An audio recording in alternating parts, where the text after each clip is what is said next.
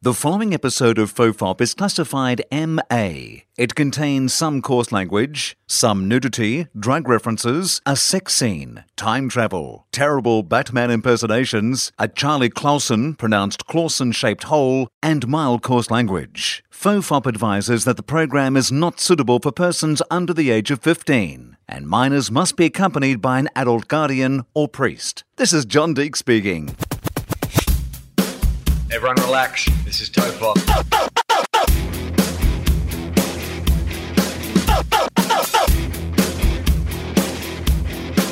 Ironically, I'm not relaxed.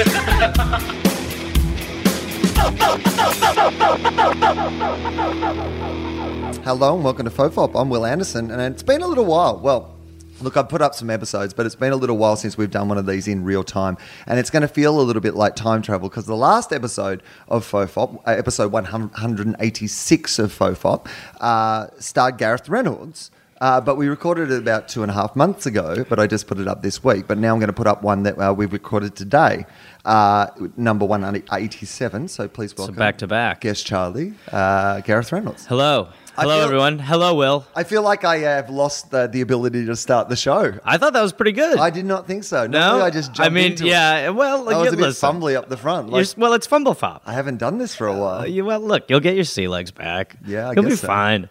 Takes a couple, and the people enjoy the process. Right. I hope Behind the curtain. it's part of the story. Exactly. There's been some people online recently who've said, I'm going to start listening to TOFOP from, I'm going to start listening to the podcast. Yeah. Where do I start listening from? Do I listen from the start of Jeez. FOFOP? Do I listen from the start of TOFOP? How are you meant to listen to it? Do I Well, listen to from the beginning. From the beginning. Right? You see the evolution. Yeah, that's the whole thing. And here's the thing. You don't want to go back to the really, really shitty sound. No. Like Okay. the sound- Right. Start at the really, really It's like shitty. when the Beatles had the other guy in the band, when they had Stuart whatever in the band. Right. Yeah. You're like, this is not. Pete Best. This isn't the band. Stuart Sutcliffe. No, that's not right. Well, I'll take it. He I'll was- take it. I saw that movie Backbeat. I remember seeing Backbeat. Yeah, and he was. It's his story. That's Not as exciting, really. So things got pretty shit for me. The Beatles did good. I started making chairs as a hobby. Wife left me, obviously. We all remember that. My wife's gone. That is one of those moments where you do wonder what you're like for the rest of your life. I met a guy in San Francisco last year, and I've heard this before. He's Nolan Bushnell. Did I tell you No, this? I'm kidding. So anyway, he started Atari and he gave Steve Jobs his first job, but he also had an opportunity in the first year to own a third of Apple. Oh, shit. Like a third of the world's It's a healthy biggest slice company. of a tasty fruit. Now, this is a guy who's done very well in his life. Yes. And he would have no regrets. He should have no regrets. Right, but he's got to have a regret, right? But, yeah. Fuck yeah. Yes. I didn't even ask him about that. He brought, And he must brought it love up. you for it. No, but he brought it up still. He was still like, look, So, here's something I'm not bitter about and that I'm not hung up on in any way. you know what I don't think about anymore is when I could have had a third of Apple. Yeah. I don't think about No, that no. ever. I see the new Apple Watch is coming out. Yeah, but I don't give a fuck. Fuck. I don't care about the new Apple Watch. I don't look at it and go, I could have had a third of Hey, that watch. look, Apple's doing good. Atari's doing good. We're all doing good. Right. We're all killing it. Atari's got some nice stuff coming up, man. Exactly. You Yeah. got to compare apples with apples and Ataris with Ataris. Yeah, that is his bumper sticker.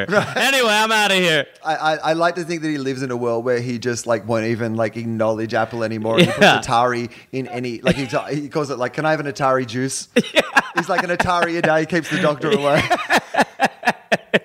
You're the Atari of my eye. You always have been. He calls Gwyneth Paltrow's kid Atari. Hey, Atari. How you handling the divorce? How's Atari taking it? Is he okay? How's Atari with the conscious uncoupling? Oh, I'd love some Atari pie. With a little whipped cream, old-fashioned Atari pie, just like Grandma used to make. You know. Oh, man. She'll be Atari's, mate. Yeah.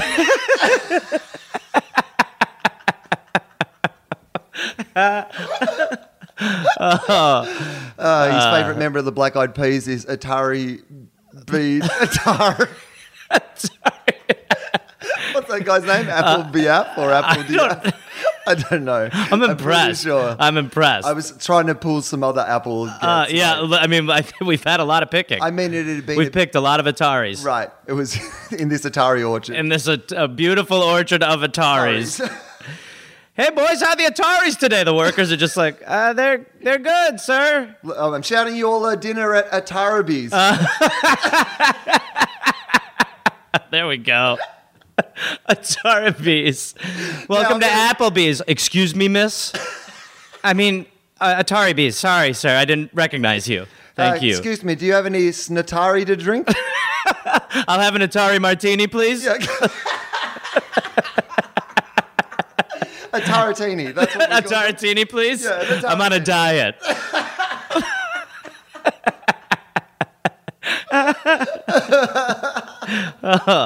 And they were still picking. Somehow. Now, let's go and hike the Atari relations. We should tell him the deal. Don't try. Well, good times. Yeah, good times. There you go. Yeah. So you were in Australia in between. Well, we were both in Australia in Yes. between. That's what's happened. Yes. That's why I haven't been doing the podcast, Gareth, because I've been busy. Yeah, very busy. I was doing 2 shows. And you don't have enough time to podcast, Will? I did some other people's podcasts Yeah. when I was in town. I did a live episode of the Little Dum Dum Club. Yep. I did a live episode of Justin's podcast, Can You Take This Photo, Please? Yep. And I did another live podcast. We did the drunk cast. I did the drunk cast. Yeah, so did I. Yeah. Tell me what you thought about that. Oh, I did the live dollop in Sydney, of course. Yeah, which was Which amazing. is available. People should check that out Yeah, as well. yeah. But yes, I wasn't doing this podcast because I was writing 2 shows and I was performing every night and Yeah. it was crazy and it almost killed me. But now that it's done, We're back. I feel amazing Yeah. and the podcast is Do you back. feel recharged a little? Like, have you... It was by far and away. Here's what I learned about myself in that process. Like in August, don't make decisions about fucking March in August. That's what I discovered. Because August me is so much more optimistic. Well, it's almost like when you go out, like how you drunk doesn't think about mourning you. Right. You know? He's like, fuck that guy. He'll do it. He'll do what he has to do to get through his tough day. August me is drunk me. Yeah, yeah. Making decisions that fucking March me. Yeah, that morning march would have been like, no! Yeah, August me's like, we're all going to Vegas for New Year's. Yeah. And then like, I'm getting emails about Vegas. And I'm going to buy a bunch of pants online. I'm going to do some online pants shopping. So that's what I did. These are so many chinos. I decided that I could do two brand new shows and Which you could. just. Yeah. Barely just. And it was by far and away, I always hesitate to call comedy work hard work because even at its hardest, it's still a very enjoyable way to earn your living and for get sure. through your day. But it was the hardest I've ever worked and it nearly broke me. Yeah. And I'm so glad that it kind of ended up going as well as it did. And I appreciate everyone who came and saw the show and all those sort of things, or saw both shows, or, bought the DVD and all those sort of things. So that was very nice of everybody. And I felt the support right through it. Now that I've done it, yes, I'm glad that I did it. Because when people ask me about the political show, they were like, why are you doing it? Like, it's literally just like, not in a mean way, but just like, what's the purpose? Are you working it up for something, or is there some grant? No. Yeah. I was just doing it because I thought it might be something interesting or fun to do. Yeah. And I love that I did that. I course. love that I made my life harder and I challenged myself and I did all those things for no other reason than I thought it might be something that would challenge me and, provoke me and kind of... So I now that I've done that, yes, of course I feel better for that. Do you, are you like, how tired are you right now? Okay, now, you know what? You're okay. Weirdly enough, like I got sick in Brisbane. So that's like 3 weeks into the tour. I got a little bit of sick in Brisbane. Everyone in Brisbane was ill and like you're in a room with like... So the rumors are true. So everyone there was sick and... basically, you're in a room every night with like 700 people, like, expelling their germs towards your face. Like that's literally the intention of the show. Yeah. Is if I'm funny enough, they will expel more germs towards me. So you just got to throw a bomb in every now and then when the crowd's sick. Dogs are funny, huh? I've always found dogs pretty humorous. I love dogs, but I think they're funny looking. They're funny to look at. All right, guys. Thanks so much. Ending on dogs. I will tell you this. I could not get better. I was like the entire festival. But then I got to last week, did the last show of the political show, and I still had a week of other shows to go. But I started getting more energy and feeling better because when my body could see like there was a finishing point, a light to at the it, end of the tunnel, then I kind of got some energy back, which was really great. Yeah. No, so I feel pretty good now. I feel pretty creatively charged for the rest of the year. I was telling you that, I just got booked to do the show in Montreal, and I'm taking it to London, and I'm also going to do it here in LA at Meltdown. So I got some cool things to look forward to and to kind of work towards now, which is exactly to be at this point of the year and go, you're back to normal. Right, yeah, this is good. Yeah. It just took a really intensive period of nearly killing myself and not enjoying myself in any fucking way. Fucking August you. All my friends would just like message me, and I'll be, don't message me, message August me. Yeah. Tell that guy. We're buying a timeshare, man. That's August you. August me. Ruining fucking March and April me. Yeah.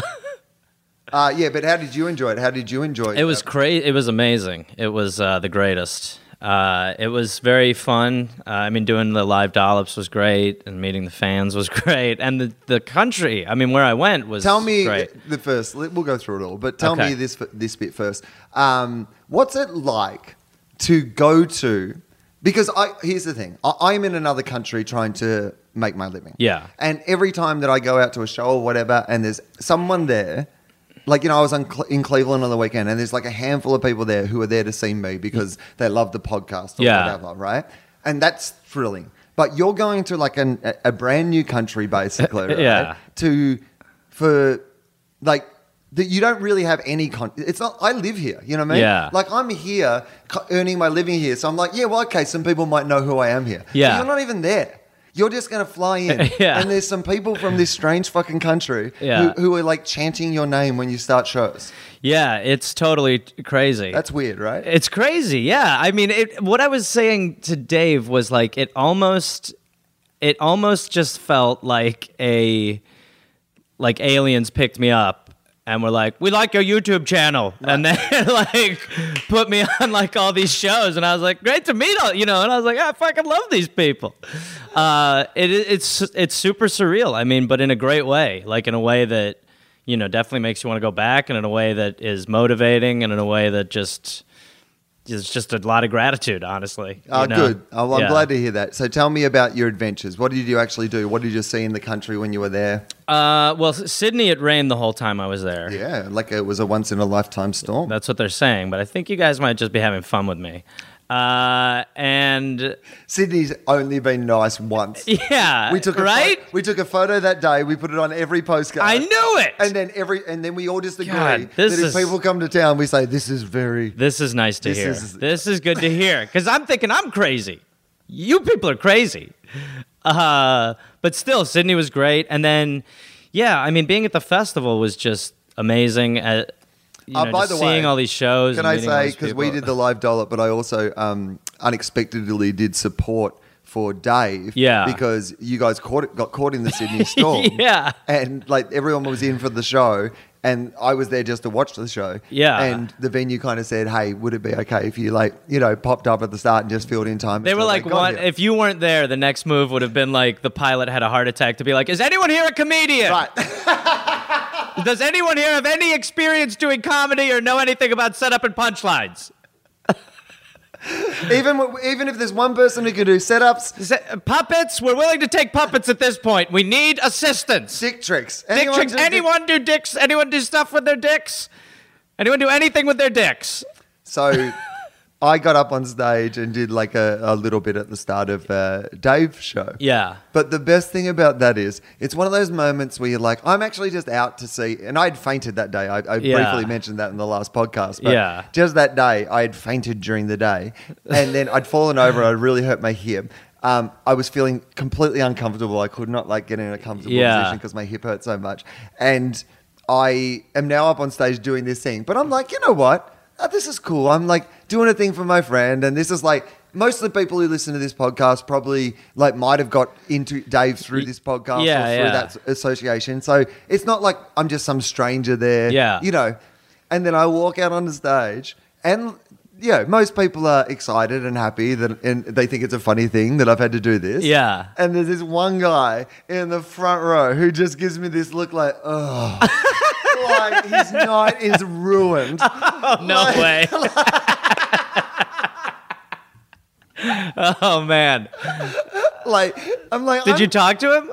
I mean, a little bit. I acknowledged it, but As long as you acknowledged it. not everyone else could see it. Still, obviously, though, but- it's just good for the bond between you two to Man, get down I to brass couldn't help tacks. but acknowledge it. Yeah. It was the first thing I saw, and the look on his face was like, "You've ruined my birthday." Oh my god.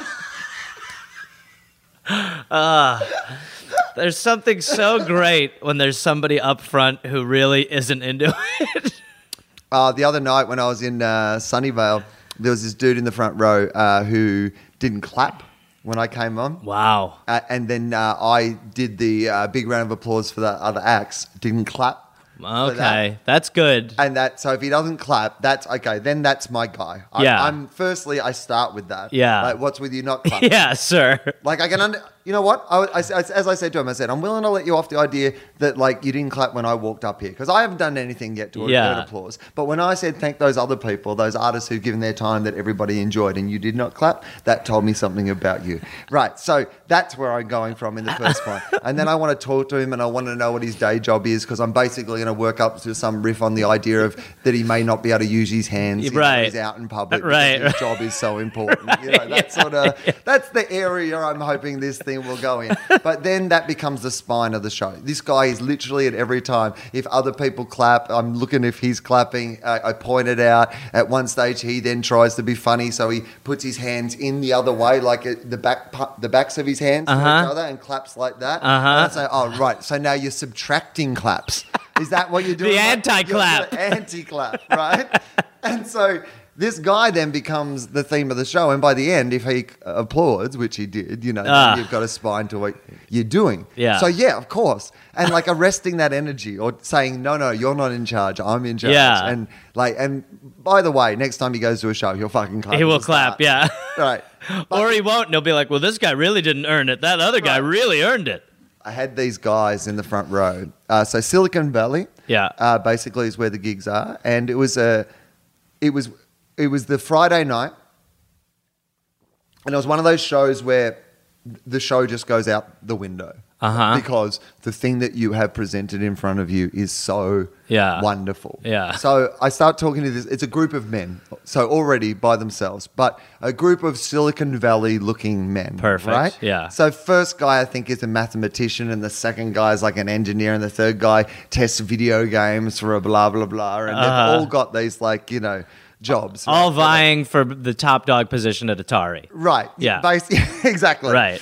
And they definitely look like if someone in like the tech industry was like, we're going to have our own One Direction. Oh boy. You know what I Okay. mean? Wow. We're gonna make mathematics and engineering and like whatever cool. Yeah. By having our own boy band. Yeah. And they even had like the one who was like the cooler looking one with the stubble and like the. Did one of their friends quit earlier in the night? Be like, I want to go see shows alone for a little while. Well, the last one, who was the cool looking one, he didn't work in any of those industries. He did martial arts. I was like, this is perfect. They're like, we need a guy with martial arts. Also to stop the other boy bands beating us up. Yeah. It just always have one martial artist. But I'm talking to this guy down the front and I'm saying, like, why are you here all by yourselves? And he's like, it's my bachelor party, Okay. as we'd say our Bucks night, but his bachelor party. And so I'm like, What do you call it? Box night? Bucks, like Bucks hens night. and bucks, Hens and bucks. Bucks, bucks. All right. Yeah, your Bucks Bunch party. of bucks looking to fucks. Yeah. Yeah. You guys say that a lot over there? No, Time to but start. Spread the hashtag bucks looking to fucks. All right, guys. You heard it here first. See you on Twitter, popular hashtag.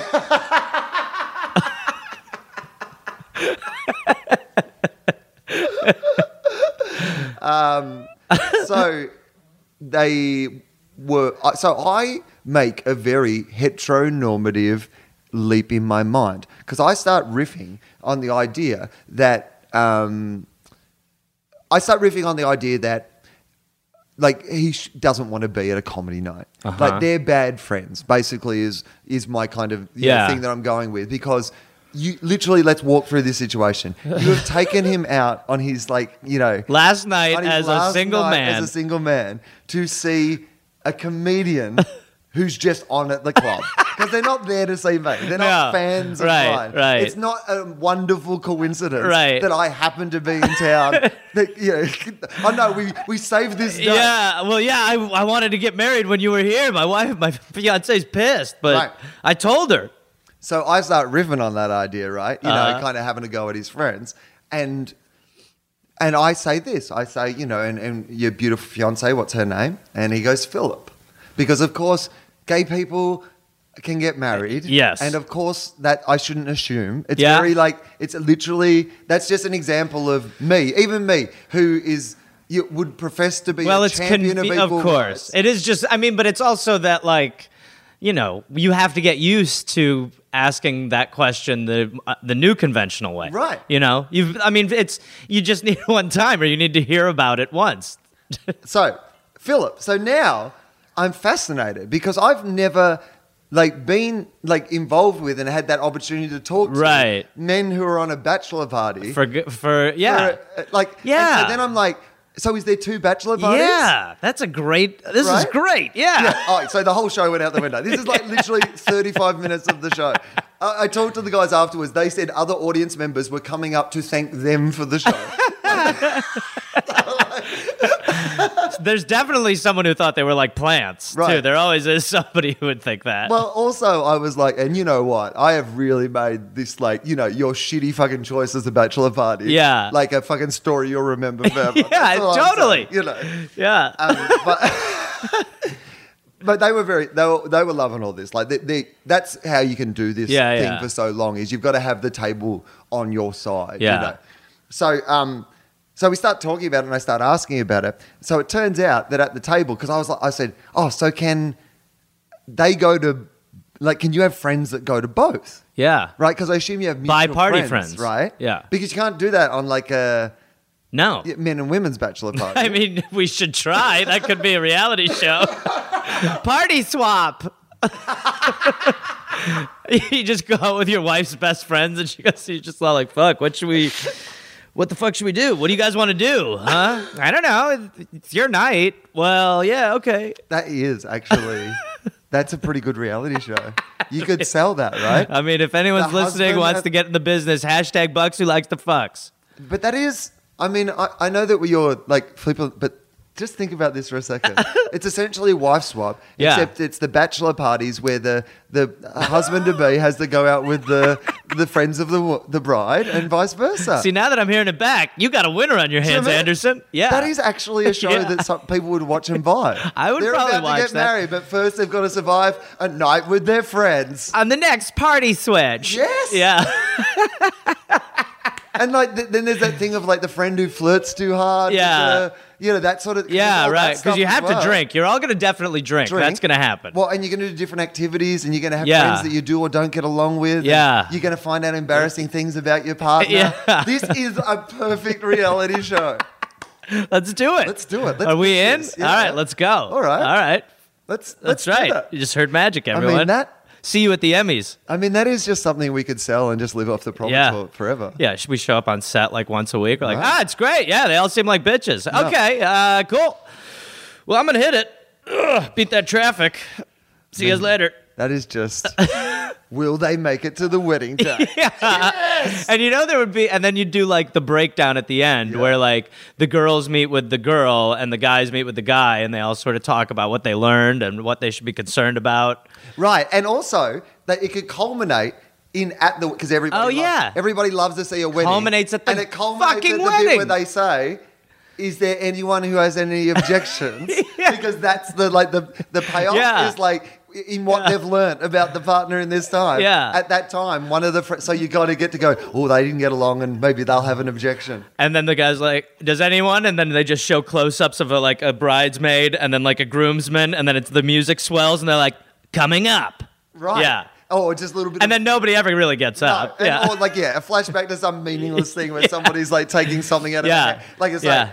like, and controversy at the bowling alley. And then you just see a hand going into a bag, but just in the episode, you're like, oh, that wasn't really. Wait a second. That was just getting their wallet. But then you don't care because you're already watching again. So you're like, fuck it, whatever. My attention span's too short to give a fuck. I'm back in. I get to watch the show again. Right.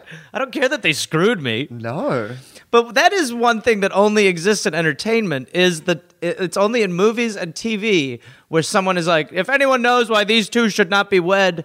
Like, I feel like I was sold that growing up, the idea that that was a possible moment at weddings. I've never seen that. Have you ever seen that? I've never seen anybody No, but say- you've heard the question. I think they do the question. I mean, I've never heard the question. You know what? I mean, I'm not sure. I don't think you have. It's not a Have thing they they taken do. it out now? I don't. Well, we're Was there too pretending. many people just doing jokey ones? Oh man, I would be fucking. They would be like, Gareth, stop raising your goddamn hand. I actually have a better version of the joke. I just hammer that into the ground. They, I don't know if you have watched the latest John Oliver. I haven't seen the program. latest one.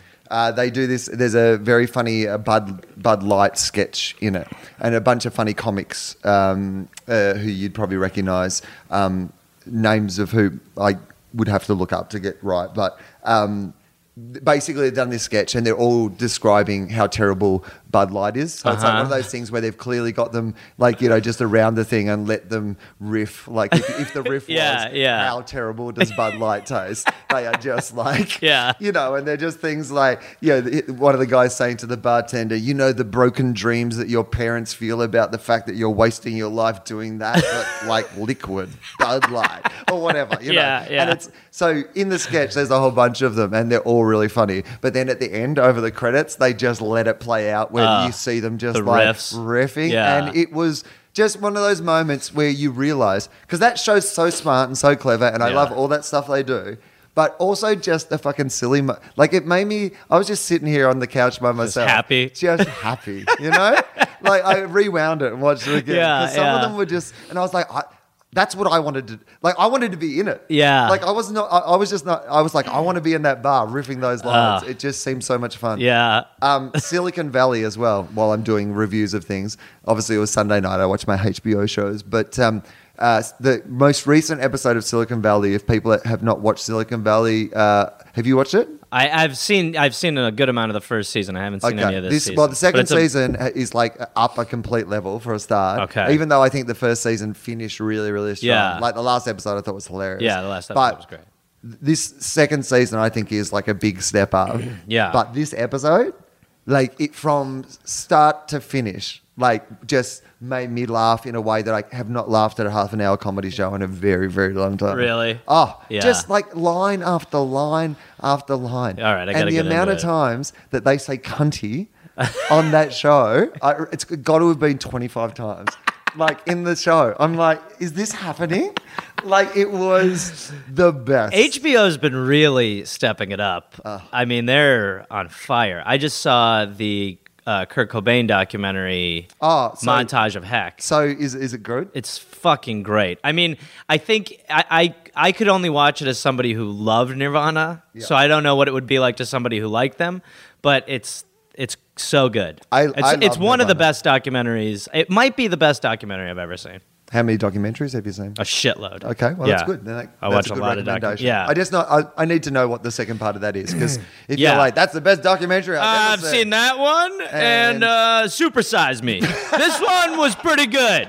They're both great for different reasons, but this one might be better. Guy who loves documentaries only seen two. Yeah, well, I mean, once you see Super Size Me, do you need to see more? You know, no is the answer.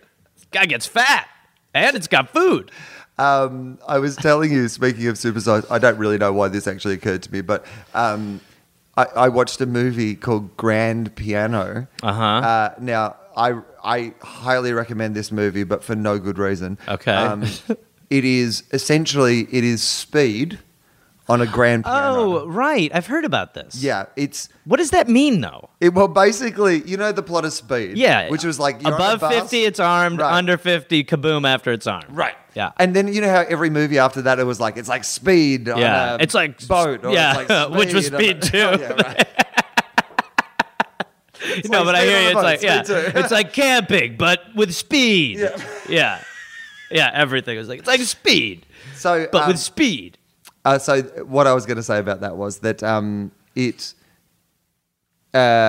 it's basically that plot. It's got the Hobbit, Elijah Wood, okay. and It is funny that, I mean, you don't turn down the role, but when someone's stammering for your name, the first thing they're going to say is The Hobbit.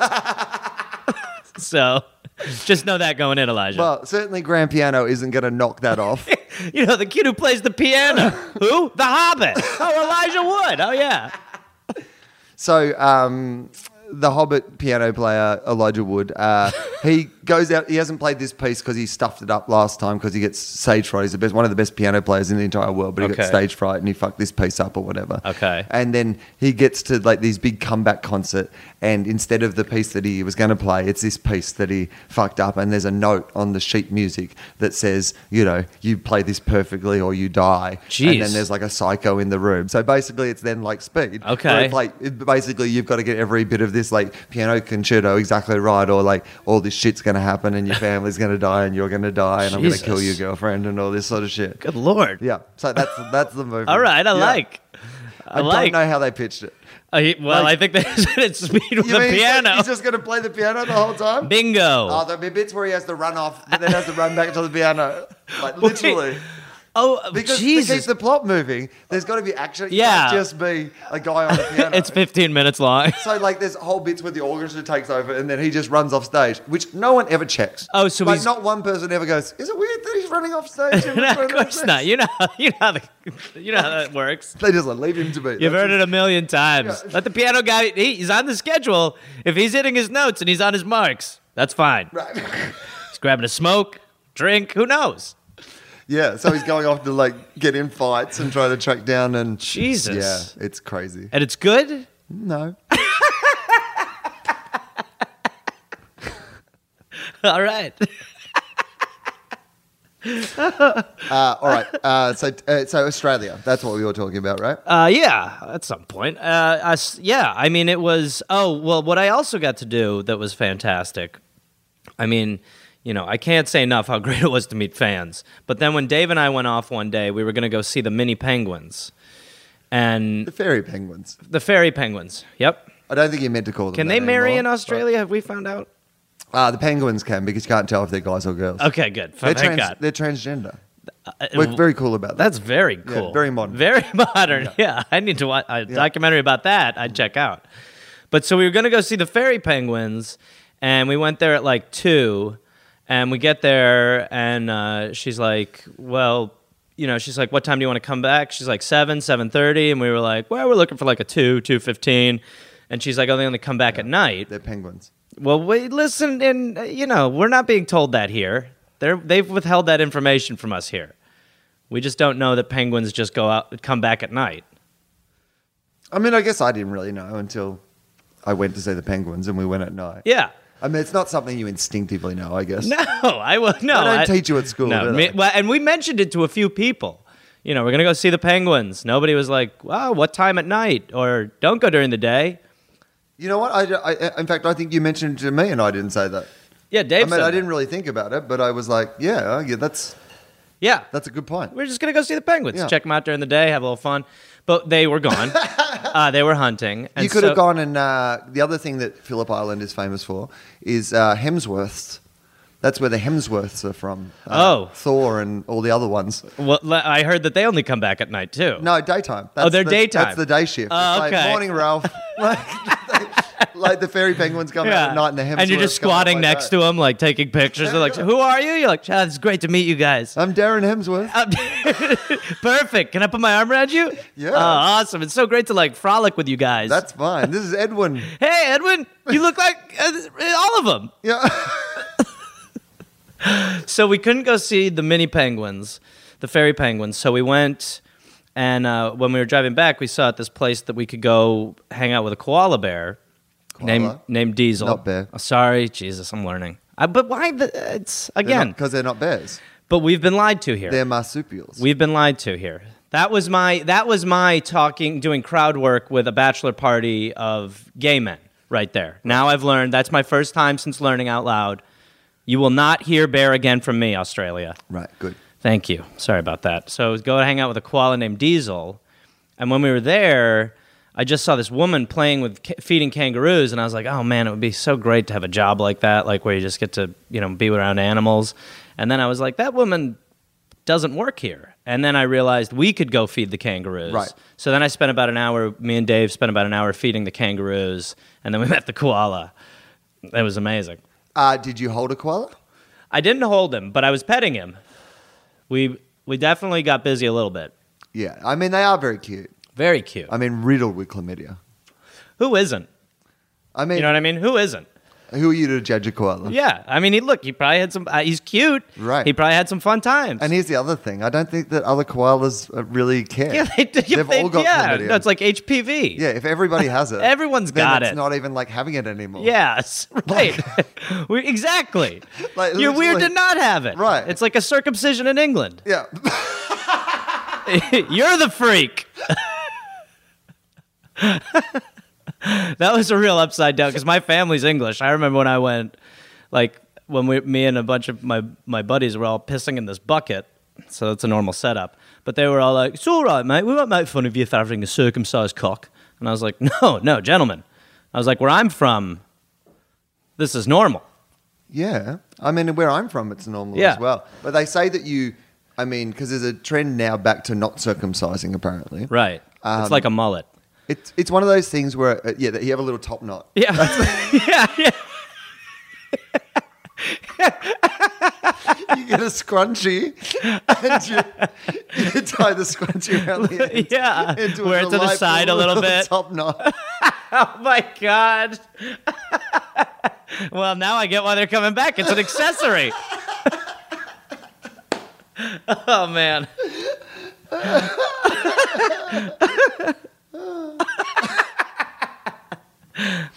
Matter of time till there's an infomercial for that. I had this debate with Amy, when we were talking over the years about having kids or not. Yeah. That if we had a boy, would we circumcise them? Because I probably would, just because I am. Yeah. And I don't know. It seems to have been well received. Yeah. Well, you don't remember it. I don't remember it. And when I talk to women generally, I think they tend to think that it's more aesthetically pleasing. But maybe I'm wrong. I don't know. Maybe it's like different strokes for different folks. Yeah. So to speak. Literally, yeah. It takes different strokes to rule the world, man. Yeah. It really Everybody's got a different kind of foreskin. It takes different skins. It takes different skins. It's like different strokes, but about circumcision. Get out of our office. I have one about bachelor party switching. You're a genius. Sit back down, sir. Well, that's very funny. Yeah. But yes, she's an anti-circumcision person. So but not I don't know why, but just because I think she doesn't want to cut off it seems like a bad thing to do to a baby. I mean, when you look at it on paper, sure, it's a little barbaric. Yeah. You're cutting off a piece of a penis. Right. I mean, when you I get that. when you repeat it out loud. Well, when you talk about, when you really bottom line it, it sounds a little tough. It feels weird that people rule the line at vaccinations when you've chopped off someone's cock already. Yeah. When there's a guy whose job it is specifically to come by and cut cocks. Is there a specialist? Well, there's moils. Oh, right, yeah, in a religious sense. Yeah. But I bet you tip the moil, pardon the pun. The tip of the tip. Yeah. And sir, Rabbi, you can keep that. Oh, thank you so much. Oh, God, thank you, guys.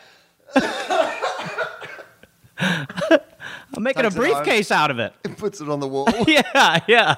This is the house that Skin built. And his wife's just pouring brandy, shaking her head. Oh, he loves it. Come back in the winter. They're smaller. Yeah. Come in the summer, it looks like I'm an elephant hunter.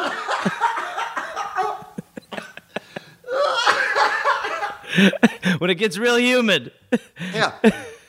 I'll get an ice cube. We can play a fun game. This is hilarious. This is great. When we have company over, we just get the ice out. More room for chairs.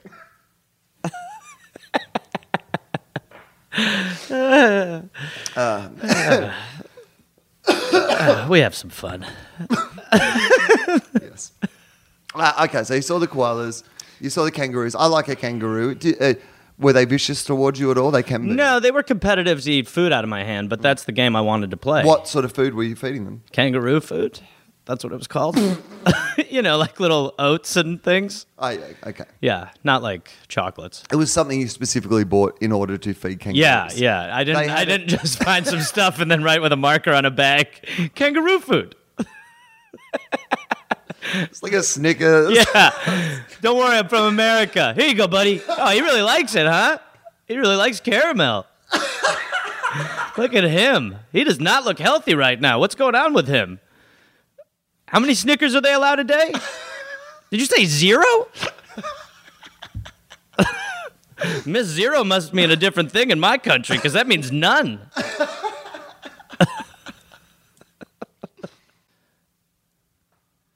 Something we were going to talk about was the Drunk Cast, which is the Little Dum Dum Club. Yeah.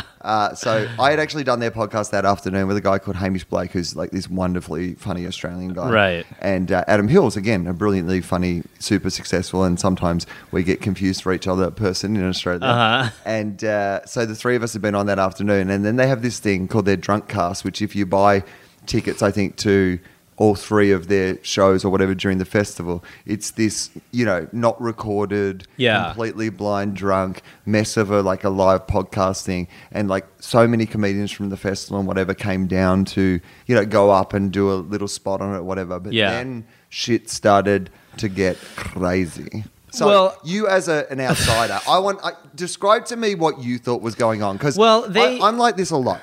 I'm in a foreign country. I'm in new environments. I often go into things and I have one perception of those things. Yeah. I was in Cleveland this weekend doing shows for a radio show that I've done down there. But they're doing it's like the Alan Cox show. And they're doing the Alan Cox comedy tour. So the audience, there's like 700 of them. But they're from... he hosts it, and there's another guy from the show who's a comedian who's on it, and so they all know those guys and whatever, and then I'm just the headliner who's just a guy, who has no context for this at all, no reference advantage. But also, I don't know even where these guys fit into the world or whatever. Yeah, I don't know. Well, okay, so it was like that for me, right. Because so it was Carl, Tommy, and Dill had sort of told me, I met them I literally flew in, and then Dave was doing the Dum Dum, and he was doing the Dum Dum podcast, and so he was just going to, and then he just at one point brought me up on stage. I'd been there for an hour. Right. And so I was like, yeah, okay. So I got up on stage, and then I just thought they were fucking hilarious. And they were saying, come and do the Drunk Cast. And I was like, okay. And I figured it was just probably 6 people, just 8 people, 10 people, just sitting around getting drunk, just shooting the shit, talking about the festival, which I guess is in a way what it is. Right. But I still had no fucking clue what was going to fucking happen. I mean, I was just sitting there on the side because how many comics are there? There's 40 people who've all been associated with the festival. Right. Who are all fucking hilarious. And there's just sort of a rotation where someone will just Carl will just call someone up on stage and then you just naturally rotate out eventually. So I'm just standing on the side, not drunk, a little stoned, but not drunk, just sort of watching and going what the fuck is going on? Because it was a lot of references that I was just I don't understand any of this.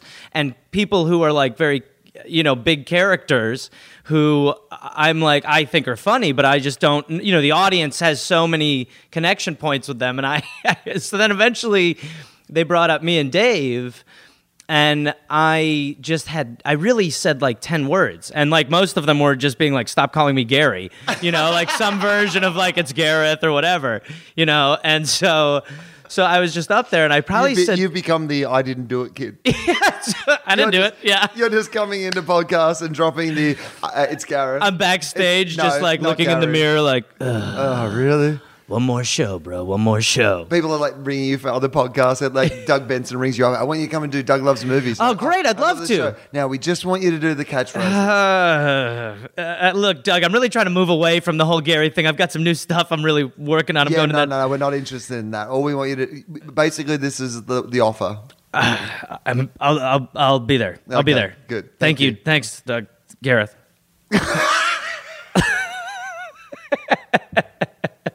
But so then me and Dave were up there, and I'm really not saying much, and I'm trying to drink to just get caught up a little bit. Yep.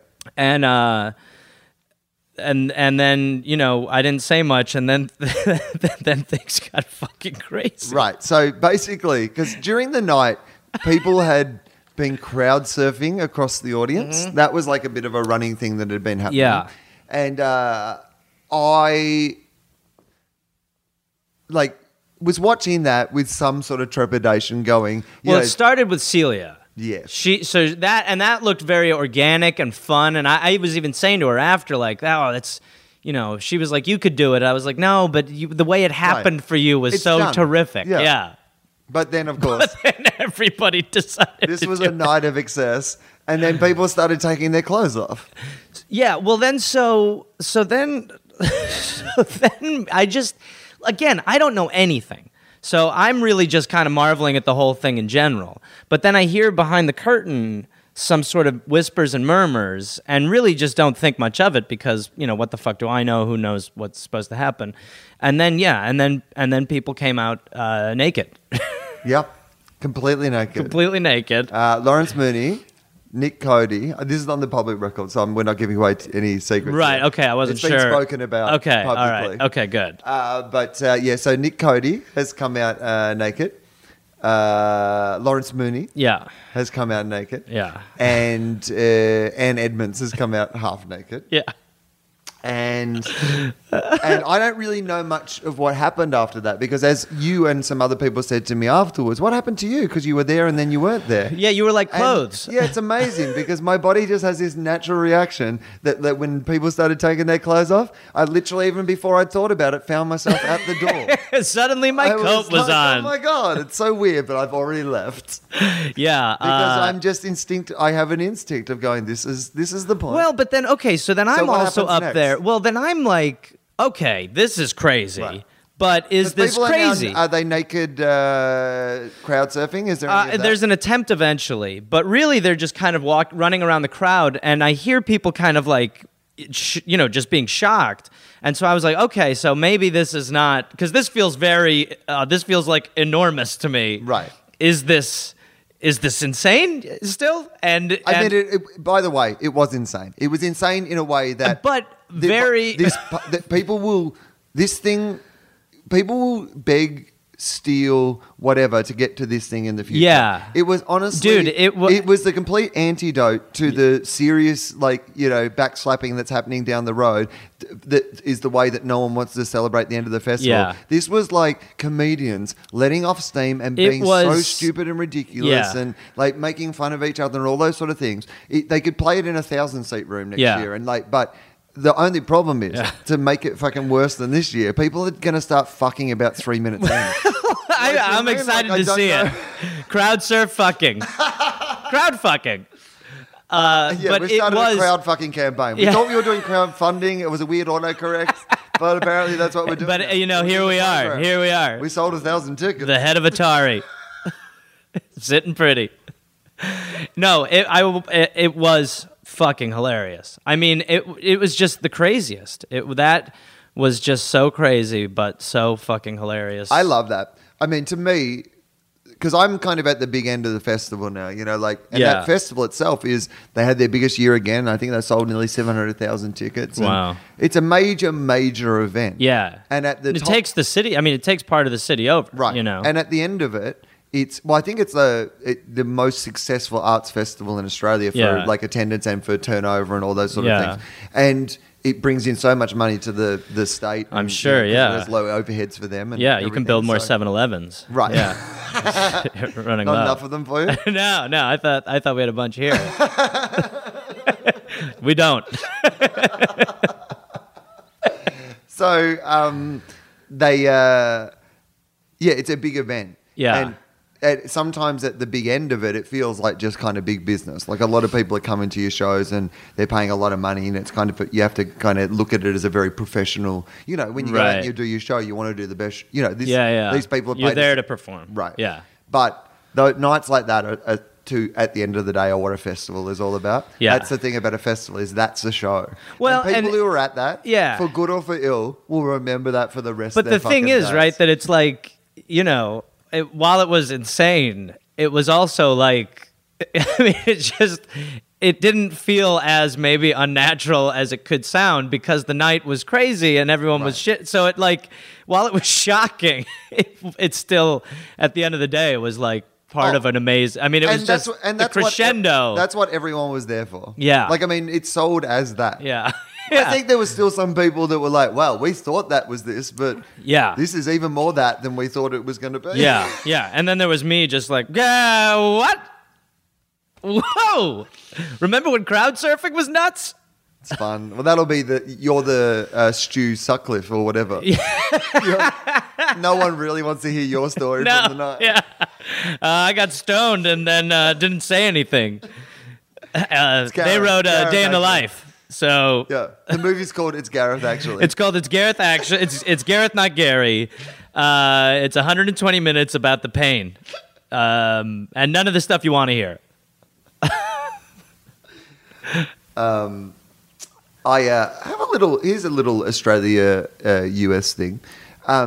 We call in a hotel, like the bar, the mini bar, right? Do you call it a mini bar? Mini bar, yeah. Yeah, because I've been staying in hotels and they all call it the honor bar. Is that a thing? Have you heard that before? The honor bar? Sounds like a protein bar. Right. What? No, the honor bar? No. Yeah. Is that a common thing? I've never heard the honor bar. Yeah, maybe I've just had like a few hotels where they've... Why the honor bar? Well, I thought... Okay, so here's the thing. Because I didn't know. Yeah, you're just like, the honor bar. I start to make up my own... Right. Backstory. So I'm assuming that it's all Americans call it the honor bar. And it came originally because, the stuff was there and you didn't pay for it until later. So it was like the honor system until you paid for it. No, the honor bar is where the Supreme Court sits. Right. That's what the honor bar is, as far as I know. We're taking this all the way to the honor bar. We'll take this to the honor bar. But... Okay. Yeah, so, apparently it's not them. But that was my backstory, was that it would have been from that and they still call it that. Are you talking about ones where it's like if you remove something, then you buy it? Are they that sort? Well, these ones are, yes. Because that might be the evolution, maybe. Because with that, with that it's like Raiders of the Lost Ark. Like once you remove an item... You're charged for it. So unless you've got that bag of sand in your hand ready to fucking throw the scale. It's funny that you say that thing because I did. So what I had... Oh, man, you tried the impossible. So, no, I achieved the impossible, but not in a cheaty way. Okay. So I'm going to explain to you what I did. Okay. I bought a can of Red Bull at the airport in LA, and then my bag got packed way too in, like other people's stuff were in front of it, so I couldn't have it on the fly. Right. So I got off the plane and I wanted to have my Red Bull, but it was like warm because it had been in my bag. So I got to the hotel and there was like cold Red Bull in the fridge, and it was the exact same can. Okay. And I'm like, can I do this? Can I swap the warm can for the cold can? You did? Because they said you got 45 seconds. 45 Yeah, seconds. Oh, I didn't know about seconds. But that is such a dumb thing to have. Who the fuck signed off on the 45? Like, you have 40 seconds to look at it closely in the light and decide if you want it. Right. And if not, 5 seconds to get it back there. Yeah. So 45 seconds. You know what it is, no matter what it is. You know what a Toblerone looks like. Well, I agree with all that. And I'm not sure that they need to have sensors. Do they really? No. If the swap is made successfully, the swap is made successfully. Right. Nobody gets hurt. So I didn't get charged for it. So I did get away with it. Were you, when that was happening, was there, there's a little bit of pressure. Yeah, were there nerves? Walk me through the nerves. Yeah, no, I got to be honest with you. Okay, all right. So I open up the fridge and I read the thing about the 45 seconds. So it's all of a sudden it's speed with a fridge. And I do kneel down. I will tell you that. I don't risk because of my hips and whatever. Yeah. Like I just don't have that moment where I overbalance. I sometimes do if I'm trying to lean down too far. Look, you're on the clock. Right. You have no fucking risk taking. And then suddenly I think, well, if I do that, then it's like 10 pin bowls. Yeah. Like, because they're all there next to the Red Bull. Yeah, if yeah. I overbalance while I'm grabbing the Red Bull Yes. and I tilt it one way or the other, I might not be able to get four, like Yeah. some Cokes and whatever back on there in Yeah. like 45 seconds, right? I think we found a game show, too. This has been fruitful. That's actually not a bad game show. Welcome to Restock. So basically, they have to do what they have to do is they have to earn bags of like weights, whatever, right? Right. And then there's like prizes on different sort of weight things. Right. So you And get then that, but you have to. All right, time to swap with the sand. Yeah. You Yeah. have to know if you have enough sand to like get it right. So you Yeah. might, like, do you go under to get earlier to the thing, or do you like get plenty so that you yeah. know how to have enough? I'm in. Because we've come up with a lot of good. We might just have to. It's been fruitful. We might just have to send this to Hollywood. I think if Hollywood, if you're not listening, we'll be showing up. Yeah, we'll just call this episode "Dear Hollywood," and Hollywood. we'll just drop it off to people. I mean, imagine they'd be like, "What the fuck is this?" So, are you in or are you out? You guys we're have- out. We are out. You guys have heard about the Dear Hollywood tapes, right? You and I got to go back to Australia. The Dear Hollywood ploy was one of the most legendary in Hollywood. They really went for it and bombed. I remember my friend Dave Hughes, a brilliant Australian stand-up comedian. He went and pitched. He used to tell the story about going to pitch a show at a radio station called Triple M with this guy Crazy E, and Crazy E told them basically that they were just going to do. He's like, "Here's what we're going to do. We're not going to have any advertising. We're not going to play any songs, and we're just going to talk for an entire hour." And the guy just looked at them and went, "That is never going to happen." And I feel like our Dear Hollywood date would have that. Yeah. Well, they're not even validating the parking. Yeah. It's just a 20-minute stamp. No, we were told to not validate you. Yeah. You didn't need to come here. You sent this through on the internet. Yeah, we figured. Why have you made it into a tape? All right, we get it. In retrospect, we fucked up, lady. You were a lady? I'm assuming.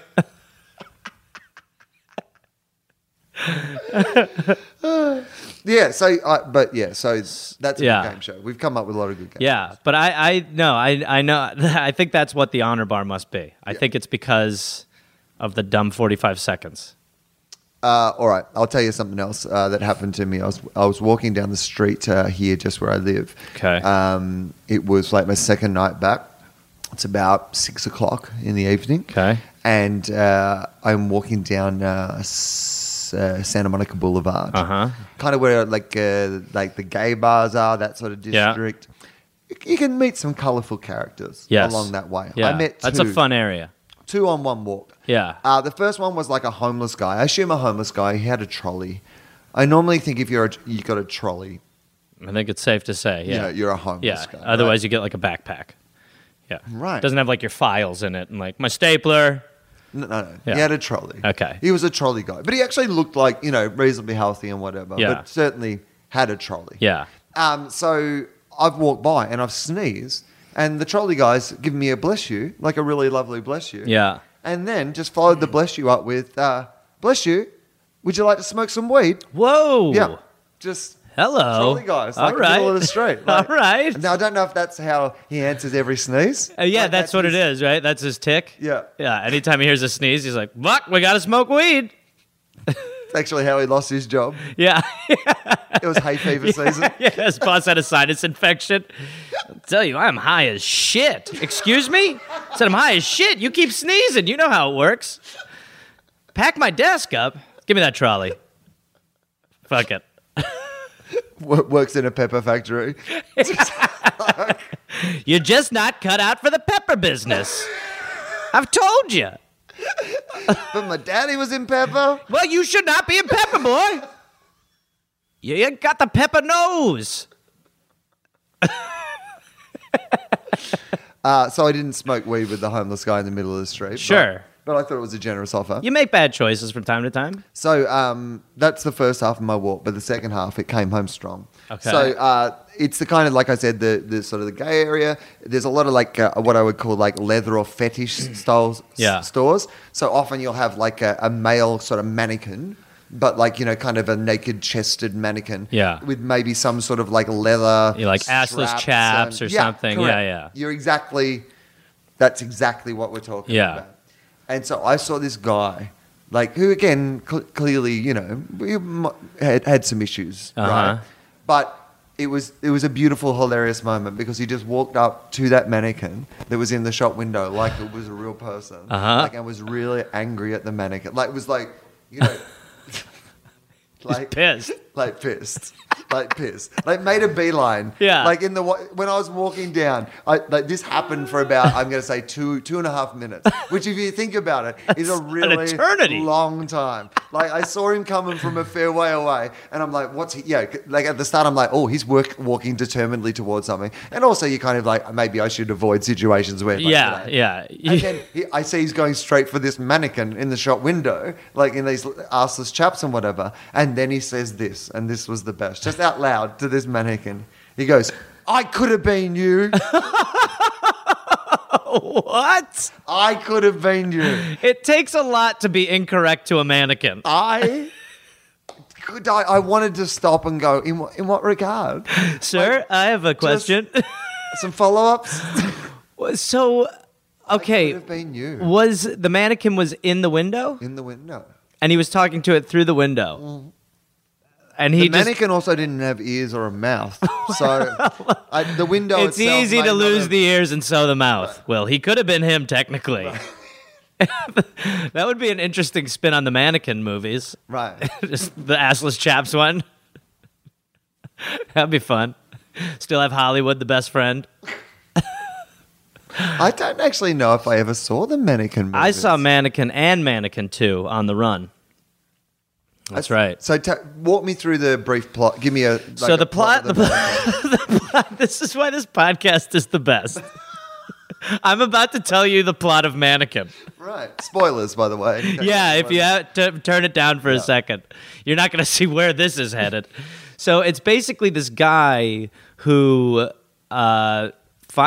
there's this mannequin, and I think she comes to life at night, I think is the deal. So he like works in a department store, and like there's a sexy mannequin. So are they horror movies? No, they're romantic comedies. He starts fucking the mannequin eventually. I'll get there. All right. Genre. I just needed to know the genre. Spoilers within the spoiler. Yeah, okay. So it's a romantic comedy. It's a romantic comedy about a man fucking a mannequin. Okay. All right. So, any questions? So, I could have been you. And so, basically, who plays the love interest? Do you know? Kim Cattrall is the mannequin. Oh. Okay. The guy. I don't remember the guy. Okay. All right. Yeah. But then there's also like a gay, like a flame, like a hilarious 80s gay, like when they were like, gay is huge character-wise. Mate, there's one in every Lethal Weapon movie. Yeah, it's always. You're like, good Lord. But so there's this friend called Hollywood, and basically they have, like, I think the mannequin, Kim Cattrall, the mannequin, is worth a lot of money, and because she comes to life. See, I'm gonna start falling apart. Right, they fall in love. The mannequin and her fall in love. The mannequin and him fall in love. Let's find out. Okay. Because I feel like this will be fun. Mannequin is a 1987 romantic comedy fantasy film. That's what it is. Romantic comedy fantasy. Yeah. Film starring Andrew McCarthy. Oh, that's it. Andrew McCarthy. That's it. I know. I'm ashamed. Who would have thought there'd be a time where people couldn't remember? I mean, at the time when Andrew McCarthy was like Andrew McCarthy, you would never imagine there would have been a time where people wouldn't remember who Andrew McCarthy You'd be like, that James Spader, I can see him falling. Yeah. No, Andrew McCarthy's not getting calls for Ultron. No, no. And Andrew McCarthy as the voice of Ultron. Okay, so we got Andrew McCarthy and Kim Cattrall. And James Spader is in this movie, though. Oh, wow. Fuck. So there you go. Out of the mannequin. Yeah, he's Spader's kicked on. Total second billing. He's got the blacklist. Yeah, He's got, So on the set there, that's McCarthy's movie. Yeah. And- Spader's looking at like McCarthy's trailer like, geez, they really made give him the big one, huh? Right. Yeah. And now fucking look at that. Yeah. Spader. Now McCarthy couldn't get to Spader's trailer. Right. On Spader's set. Yeah. Spader's not even throwing McCarthy a bone. I haven't seen him in an episode of The Blacklist. I mean, they've made a lot of them. They've made a lot of episodes. You could, and they've always got those old sort of like, that would be a great episode. Yeah. Throw McCarthy a bone, Spader. Yeah. Spader, are you listening? Dear Hollywood? By the way, I did not love, have you seen the new Avengers? We won't talk about it too much because I haven't spoilers. seen it. But I did not think that he was amazing as the voice of Ultron. You know what? It's fine. It's a fine movie. It's fine. I rewatched the first one, which I've had mixed feelings about, but I rewatched it last night after I watched the other one. And there's a lot of good bits in that first one. Yeah. Like the Hulk is great. And the Hulk in the second one is also great. Yeah. I just I want more of the Hulk. I haven't seen the first one. Anyway. Oh, okay. Well, there you Sorry. go. No, well, it doesn't matter. That would have been a terrible conversation to get into anyway, because eventually, everybody would have been like, oh, come on, just talk about Mannequin. We're not going to see that, but we are going to see Avengers. Don't spoil it. You know? All right. Directed and written. Oh, okay. So it's like a passion Got the combo. project, Yeah. you know? This guy saw it and then wanted to show others. Michael Gottlieb. Okay, let's find out what else. He I want to know what else. He Michael remains Gottlieb relevant, did. I believe. Let's find out. An American film director, screenwriter, and video game producer. Atari. Once offered a third of Apple. Sorry, that was a They better offered one. it to everybody. Back then, there's like 100 guys. Yeah, yeah. Because they were trying to get rid of that third. Yeah, I was investing in Walkmans. Walkmen. Walkmen. The Walkmen. All right. His brother was... Okay, no, I don't need to know who his brother was. Oh, here we go. On May 23, 2014, Gottlieb was killed in a motorcycle accident Jeez. on the Angeles Crest Highway in California. Wow. He was 69 years old. His filmography... Oh, here we go. Mannequin 2 on the Move. Mr. Nanny. Oh, that's with Hulk Hogan. Oh, is that right? Yeah. A Kid in King Arthur's Court. Oh, I think I know what that is too. And a movie called The Shrimp on the Barbie. Whoa! What's that one about? You must know that. Okay, here we go. The Shrimp on the Barbie is a 1990 comedy film directed by Michael Gottlieb We have to see this. under the pseudonym Alan Smithy. So Whoa. that's the one they use when it's so fucking bad. And this is a guy who's put his name to Mannequin and Mannequin 2. Gladly. Gladly. But he's... But you know what? Shrimp on the Barbie Shrimp on the is Barbie so might bad. ruin my Mannequin reputation. The man who conceived and created the Mannequin movies wouldn't want his name on the movie Shrimp on the Barbie. And the guy who's responsible for Hulk Hogan's Mr. Nanny. Mr. Nanny. So let's find out what even he thought was The so guy bad. who one night shouted, "We got Hulk Hogan!" Here we go. Starring Cheech Marin. Oh, wow. In Australia, the film was released as The Boyfriend from Hell because we would have found that offensive. confusing and offensive. Yeah. The title is derived from the line in the 1980s series of popular ads starring Paul Hogan. Oh, okay. So, All right. Okay. Promoting tourism in Australia, I'll slip an extra shrimp on the Barbie for you. Okay. Well, there you go. Okay. So let's find out. Well, I never knew that was what that came from. Yep. An Australian heiress, Alexandra Hobart. See, she's from Australia, and her name is actually one of the places in Australia. Uh-huh. Hires a down-on-his-luck waiter in a Mexican restaurant in Australia named Carlos. And that's Cheech. That's creative. To masquerade as her new boyfriend after her father vetoes her burly life-of-the-party fiancé, Bruce. Wow. This Again, is really. good. This is some good shit. What should we call the burly Australian? Bruce? Bruce, right? Isn't everyone there Bruce? called Bruce? And her name's Hobart. Yeah, because that's a city I went Yeah. to. All right. Her sister's Sydney. Yeah. Now, have we heard back from the Hogan camp? Right. Carlos is a waiter working in a Mexican restaurant located in Sydney, Australia. Okay. After meeting Carlos after a disastrous birthday party for her father, Alex enters into a challenge with her father, Terence Cooper. This is not very well written. The Much film? like the film, I imagine. He has disapproved of every boyfriend she has brought home to meet him, and wanting to marry Bruce. Alex decides to challenge him with the worst boyfriend she can find Oh, my to God. dissuade her father. To make Bruce look good. That should say to persuade her father, and it says to dissuade her father. I can't believe this, but I feel like after this podcast, I'm going to spend time for the first time editing Wikipedia, and it's going to be for the movie Shrimp on the Barbie.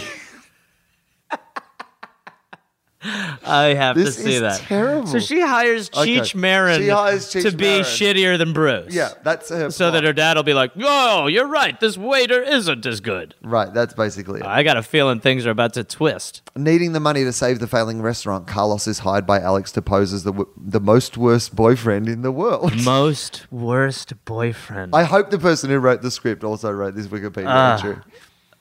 Acting loud, belligerent. Belligerent. We got Yes. you.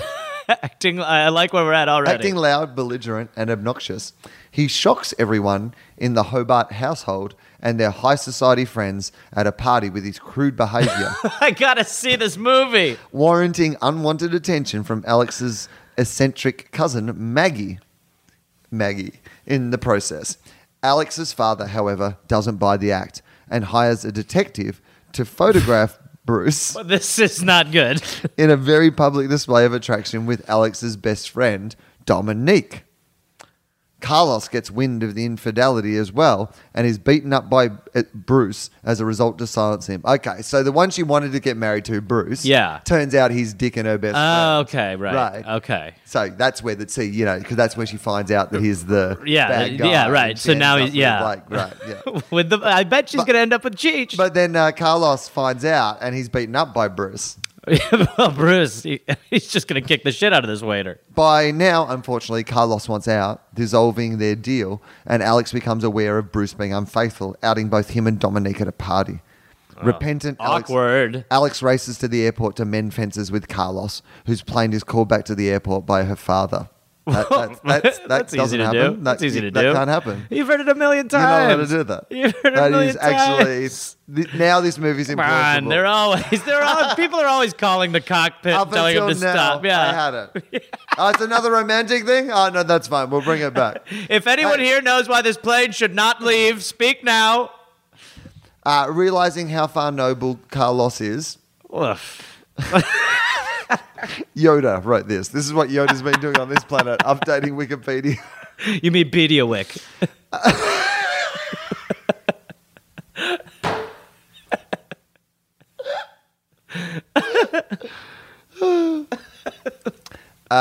Realizing how far noble Carlos is over Bruce, Alex's father decides to invest in the restaurant and save it. Wow. So, yeah, there you go. The shrimp on the Barbie. Okay, let's go back. So I can kind of understand now why he didn't put his name to that one. It sounds really good. Okay, so let's go back to Mannequin and find out exactly what was going on in Mannequin. Mannequin received a nomination for an Academy Award Whoa. for Best Original Song for its main title tune, Nothing's Gonna Stop Us Now by Starship. Oh, yeah, that's right. Great song. The song reached number 1 on the Billboard Hot 100. There you go. All right, That's the best part, I guess. here's the plot. In ancient Egypt. Oh, that's right. That's right. That's right. That's right. Now, I'm glad we got to this. 'cause This is helpful. This is yeah. helpful. In ancient Egypt, It's a great start. Emmy Heshire, Kim Cattrall, hides in a pyramid from her mother, who wants her daughter to marry against Emmy's will. Emmy prays for the gods to get her out of the mess and find her true love. The gods answer her prayer by making her disappear. Philadelphia, 1987. Wow, that's an easy shift. That's easy. Fine. You know what I mean? I love the idea of the gods sitting around Yeah. going, all right, well, we've decided to do this. All right. Who's got the calendar? Right here. And the Atlas? Well, first of all, I'm thinking Philadelphia. Where? It won't. You know the place that will be there soon. Philadelphia, they'll call it. And the 80s. I think the 80s seem like a good time. All in favor? Philadelphia, 1987. Young would-be artist Jonathan Switcher, Andrew McCarthy, takes a number of odd jobs. The first job where he assembles a beautiful, perfect mannequin. Oh, he makes the mannequin. Oh, okay. Portends the rest of the movie and is representative of his efforts. Oh, okay. In each of these jobs, Jonathan painstakingly expresses his artistic self, but each of these early employers dismisses him for taking too much time or deviated from a set pattern. One of those bosses at some point definitely was like, I mean, I swear to God, I think he fucks these mannequins. Yeah, he's got to fuck the mannequins. He's definitely right? fucking them, right? We all feel like he's fucking them. He's going to be... That's what I think if you worked at like those wax. There's got to be at least one guy who's once worked at like a Madame Tussauds or whatever. And they've hushed it up or whatever. Yeah. But who has like fucked the celebrity mannequins. Yeah. Some of the we janitors. wax? The janitor's like, what is telling all me? over Bruce Willis's face? It's like essentially what they've made at Madame Tussauds is the most impressive fleshlights of all time. They're celebrity fleshlights. Is it just me or a lot of the wax statues getting anuses? Am I crazy? Marilyn Monroe? I mean, this is nuts. I mean, if they're ever going out of Bob business, Hope? if they're ever going out of business, that should be. They're like, well, let's try to save the business this way. All right, guys, you ready for the Hail Mary? Madame Tussauds Fuck Museum. I mean, because No kids. You're never going to necessarily get to fuck, like, Listen. your favorite celebrity. Yeah, no. But for one night only. Yeah. You and Pam Anderson are experiencing each other. Right. Yeah. And the thing is that, like, could price the tickets, like, the higher up the line you are sort of thing. Yeah. Like, I mean... Like, there's like a golden ticket. Like, you get to be the first person to have the choice. And then they're, like, priced disproportionately down the line. You can get the Andy Griffith package. Or there's the Goldie Hawn. Or for the big spenders, the Schwarzeneggers. What about Hitler? Would you be able to... Like, how would people feel about Hitler? Hitler's almost like when, like... Would people want to hate fuck Hitler, do you think? Well, I think what you could do with Hitler, because, right, if you're trying to save the business, that's just like, you're like, we have the $5 package where you can, the Hitler will jerk you off. With that arm. With that, yeah, exactly. They just have him, like, lowered a little bit and, That's the really exclusive one that you can't really ask for, but if you know what to say. Yeah, it's the secret menu at In-N-Out. Hey, yeah. Yeah. I'd just like to use the restroom. That'll be $185, sir. Thank you. Right back here in the Adolf suite. All right. So, and he's also deviating from, like, people are just, you know what? People don't want a creative artist when they're getting a mannequin. Yeah. They just want their mannequin made. Yeah. You know? Yeah. It's a numbers game. Right. The more mannequins, the better. He's painstakingly painting each one. One night, Jonathan is driving in the rain when he passes Prince & Company department store and recognizes his perfect mannequin in a display window. He declares that she is the first work he's ever done that made him feel like an artist. The next morning, he manages to save the owner, Claire Timken, from being hit by a falling sign. The grateful Claire hires Jonathan, much to the chagrin of Vice President Richards, James Spader. Ah, there we go. Who assigns Jonathan to be a stock boy. Oh, but that's not what he's suited for. No, he's an artist. Yeah. In his spare time, Jonathan hits it off with the flamboyant window dresser, Hollywood Montrose. There we go. That's you. That's the best. The flamboyant window dresser. Yeah, bingo. You know what they'll do in the 80s. Gay people make nice window areas. We can't say that. Do we have a flamboyant window dresser? Yeah, okay, sorry. Yeah, flamboyant window dresser. That night, Hollywood and Jonathan construct a window display starring Jonathan's mannequin. This is the plot of a movie. It's a long, weird plot. They have a run-in with the store's night security chief, Captain Felix Maxwell, G.W. Bailey. When Jonathan is alone, the mannequin he's obsessed with comes to life as Emmy. To the surprise of his detractors, Jonathan's window dressing for Prince & Company attracts large audiences. This is literally the plot of the movie. It's so 80s It's like- window dressing. It's like Speed, but in a shop window. Once you've dressed that window, the bomb is armed. It's like 8 Mile, but like in a shop window. If you have one window, one set of curtains. I love it. It's very old-fashioned idea, the shop window. It's amazing. Because this was the time when people would walk by a window and be like, ooh, wow. Yeah, by the way, that's if anyone complains about modern day society and things were better in the olden days, just remember that people would gather around windows. Oh, look at this window. Oh, look at the clothes in the window. Pathetic. Okay, here we go. So the window attracts large audiences. Jonathan's arrogant ex-girlfriend, Roxy, there's a lot of characters in this movie. Yeah. Carol Davis and President B.J. Wirt, you know he's no good, Steve Vinovic, both of the rival department store Illustra. Ooh, I hate them. Like we needed a rival department store. Right. We had so much going on already. Illustra. And I imagine that's probably a reference to the Illuminati. We all know what he's saying. Yep. Their windows are just cloaks. Learn about it as well. It is revealed that Richards is a corporate spy for Wirt.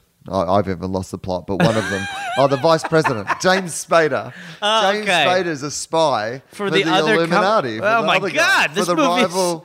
I do not remember parts of this. I know. Okay, so at their board meeting, Richards wants to fire Jonathan, who is ostensibly showing off with the window displays. Yeah, a little too flashy, sir. In contrast, the board members promote Jonathan to visual merchandising. This is a plot point. He gets visual a promotion. Merchandising. But this is like a showdown moment. Yeah. Where the guy is like, I want to sack you. And they're like, no, you get a promotion to visual merchandising. Oh my gosh, yes. I've dreamed of this day. Emmy and Jonathan's relationship snowballs over the following week. Every night she helps him create window displays which dazzle everyone at Prince & Company. Oh my God. You know, every night when you just dazzle, coming up with a new window display. Yeah, you know how it is. Waiting for the big morning reveal. Hey everyone, now check out the window. Oh my God. Look at what's in the window. As the window designs are bringing a tremendous amount of customers and profit. A tremendous amount of customers. Well, we saw the window, and we want the window to be our life.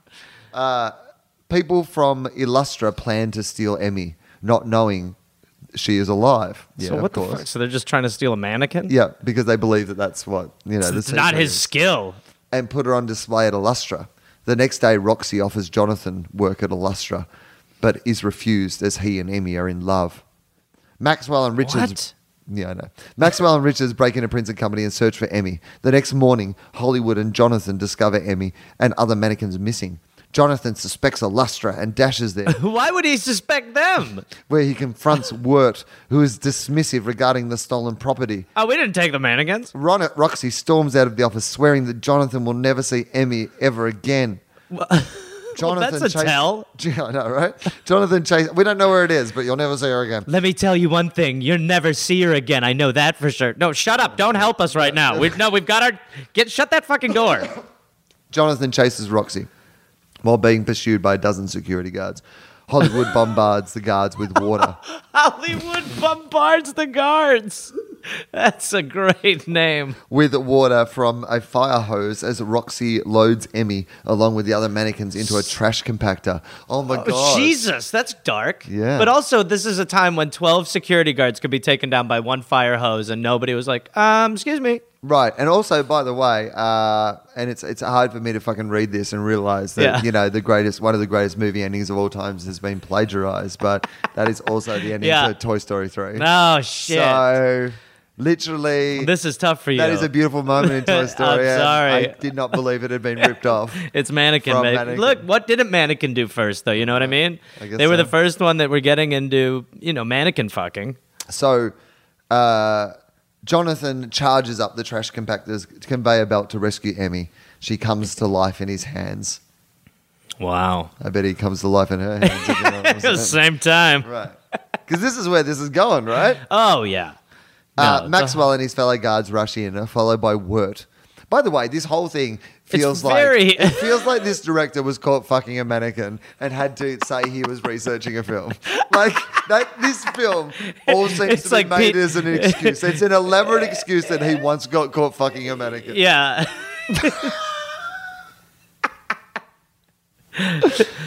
It's like what is it? Roger Daltrey? Yeah. Yeah. It's like his book.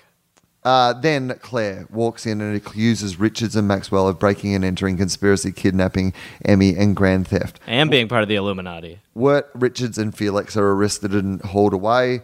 Wirt fires Roxy as he's being dragged out. Emmy and Jonathan are married in the shop window. Oh my God. Of Prince & Company. Oh my God. With Claire as a bridesmaid and with Hollywood as best man. If any mannequin here doesn't think this man and this mannequin should wed, Speak now or forever hold your peace. So, okay. Now, that by itself is pretty fucking crazy. Crazy. Oh, no. sorry. Oh, no. I've just read down. Development. In a press release, Michael Gottlieb, the film's director, got the idea for the feature when he was walking down Fifth Avenue and thought he saw a mannequin move in the window. Oh, my God. Most people would be like, nope. He was like, hold on. My calling. I'm going to stop working on Mr. Nanny for a minute and just focus on this. All right. Let's. But here's the thing that I want to know the most is, okay, that's a movie. I get it. Sure. But what fucking happens in Mannequin 2? I think it was at a time when you literally could just basically make almost the same movie. Oh, So it was- You're absolutely right. It's not the original cast. It's a 1991 romantic comedy and film, a sequel. Stars Christy Swanson as a mannequin. That's right, yeah. Who was frozen 1,000 years ago by an evil sorcerer using Yeah. a magic necklace. Yeah. So it's even a completely different backstory. Well, that's right. It's a reimagining. Yeah. It's like them making a new Spider-Man or fucking whatever. imagine, you go like- back and you just kind of muck around with the canon a little. Helping write Mannequin 2, like being in the room and like just the out of context shit you'd be hearing.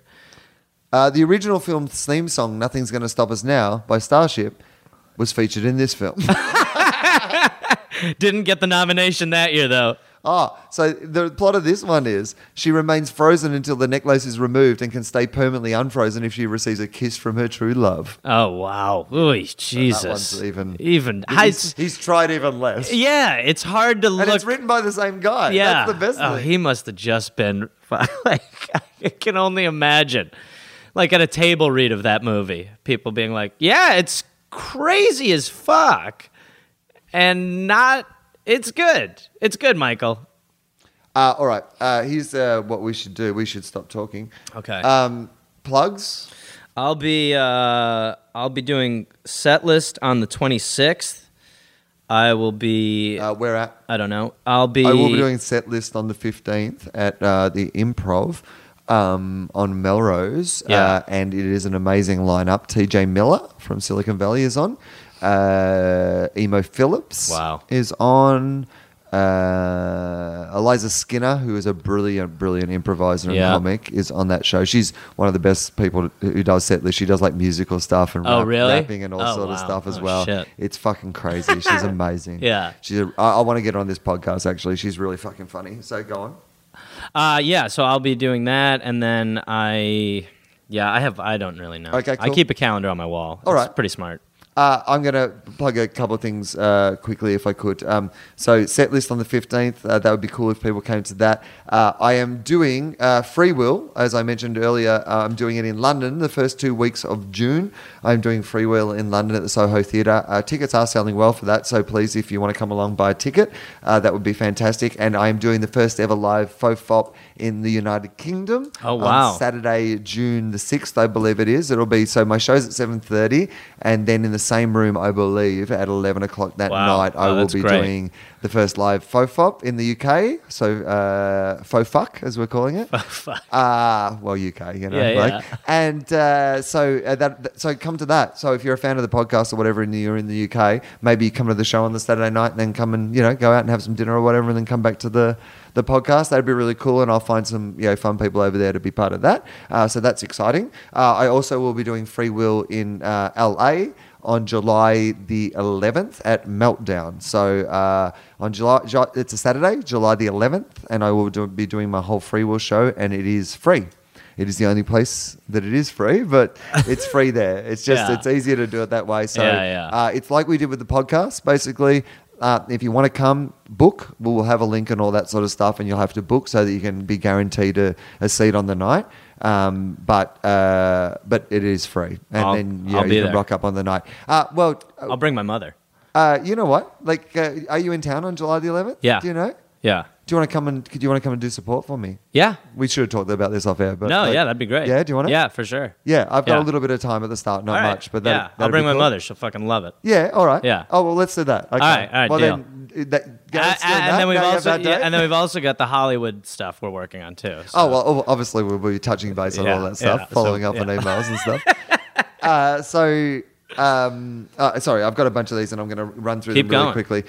So I've got that one. I will be doing the show in Montreal. As part of the Just for Laughs in Montreal, I will be doing the show there as well. So I'll give you more details about that when I know them. I'm doing it in Sydney. I'm going to do the Enmore. I think it's on the weekend of August 8th or something like that. I will be back at the LA Podcast Festival. Charlie and I are doing TOFOP live at the LA Podcast Festival, which is like September 18th, 17th, 18th, something like that. And I will be in Perth October 10 or something like that. I'll post all these dates and links and that sort of stuff, but that's the vague areas of when I'm coming to those places. So I will, give more details later. But yeah, in the meantime, that set list on the 15th and the live FOFOP, I'll put up a link for that really soon as well. All right. Lovely. Thank you, mate. Thank you. That was fun. Yeah, always a pleasure.